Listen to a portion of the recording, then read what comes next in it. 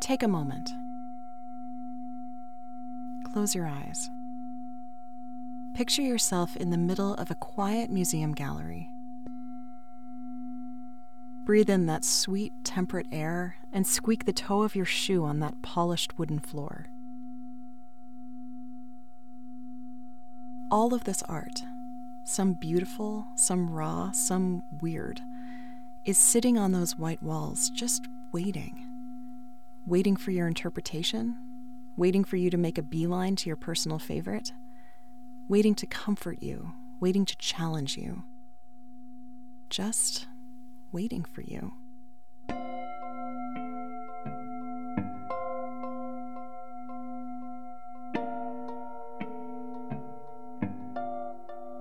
But then you open your eyes.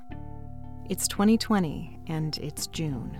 And even though we've all been doing our part by staying home, that art is as bored with sheltering in place as you are.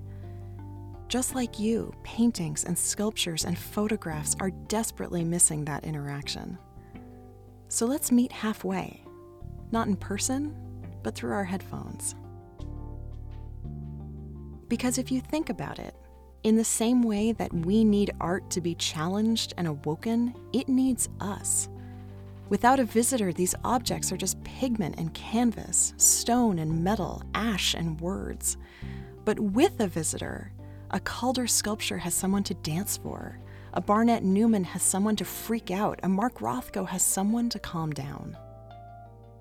The late 19th century art theorist Alois Riegel popularized the phenomenon of the beholder's share.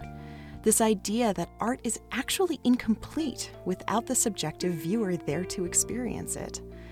In other words, every folded t-shirt and rolled up sock in our personal baggage contributes to bringing this art to its most fully realized life.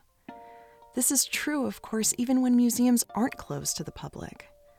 But right now, during this pandemic, what we as individuals bring to our conversation with artworks and our absence now is felt even more powerfully. And this is what I invite you to explore in these episodes. I'm Tamara Vishai, an art historian, radio producer, and the creator of the Lonely Palette podcast, and this season, the host of Raw Material from the San Francisco Museum of Modern Art. This season is a mixtape, a collection of episodes that I personally selected from some of the most exciting and soulful art and art-adjacent podcasts out there today. And all of them, in one way or another, touch on the value of the beholder's share. All of them recognize the importance of audience interpretation, reinterpretation, even misinterpretation. 99% Invisible looks at a painting so provocative that people want it killed. Roxane Gay stands in front of a Kara Walker and tells her story of its meaning.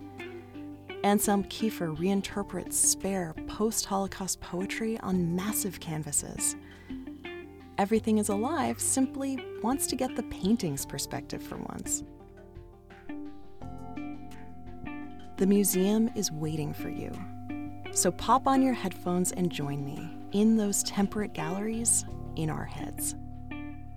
The series drops on June 8th and will be available at sfmoma.org/raw-material or wherever you get your podcasts.